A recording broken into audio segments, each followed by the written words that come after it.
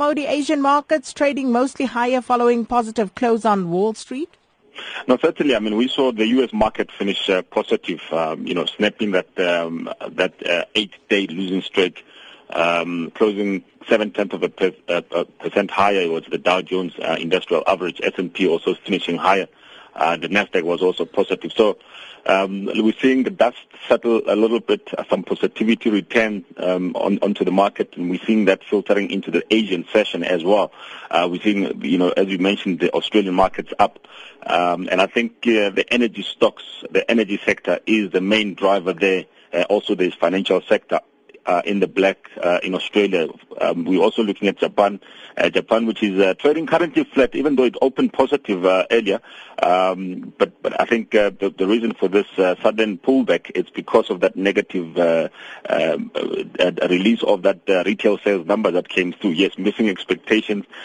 For February, the expectation was 0.5%, and it came in at 0.1%. So disappointing numbers from Japan, and I think that's what is making that market pull back a little bit. The Nikkei is still supporting that market.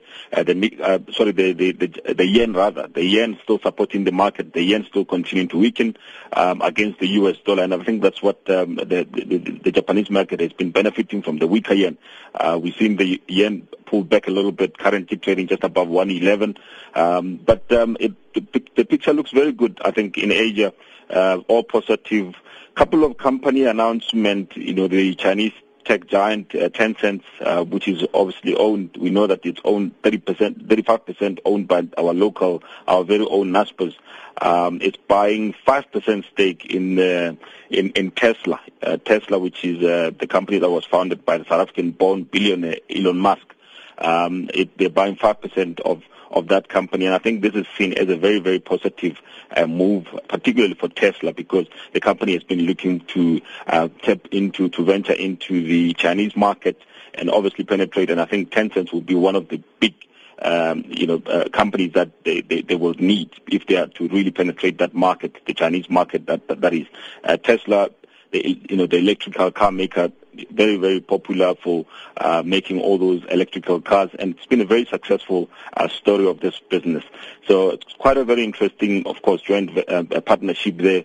It's just insignificant stake. It's only 5%, but I think it's a step in the right direction, and it proves that Tencent is quite serious about diversifying away from the mobile app business that we've known it to be. They've been buying into some gaming sector, the entertainment, and also moving into cloud computing. So Tencent's diversifying itself.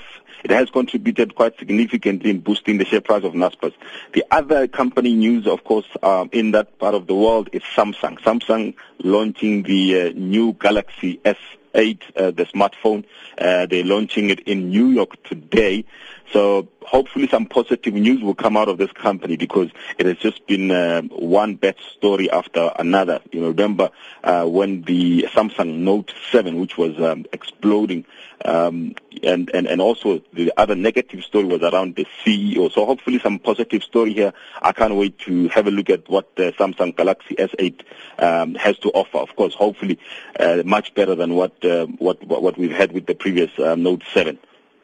And then just looking at what's happening over in the UK, Theresa May, she signed the letter that will formally begin the UK's departure from the European Union. Talk to us about that, Maudi. No, most certainly. Given the official, expected to give the official notice today, she signed the letter, I think, yesterday it was, and of course the letter is expected to reach the EU later today. So officially, the UK, of course, submitting or triggering that Article 50. It's a process that is going to take now for about 2 years. 2 years of negotiations of course, leaving the European Union, and we expect some volatility to come through. We've already seen with the pound overnight, selling off quite significantly. We're currently trading against the US dollar on the pound just under $1.24. And that tells you that the market is a little bit nervous. Of course, if we get a hard, lending, particularly if we get a hard Brexit, in other words, tough negotiations with regards to the Brexit or the UK leaving the EU, certainly we are going to see more volatility returns. But it's still early days.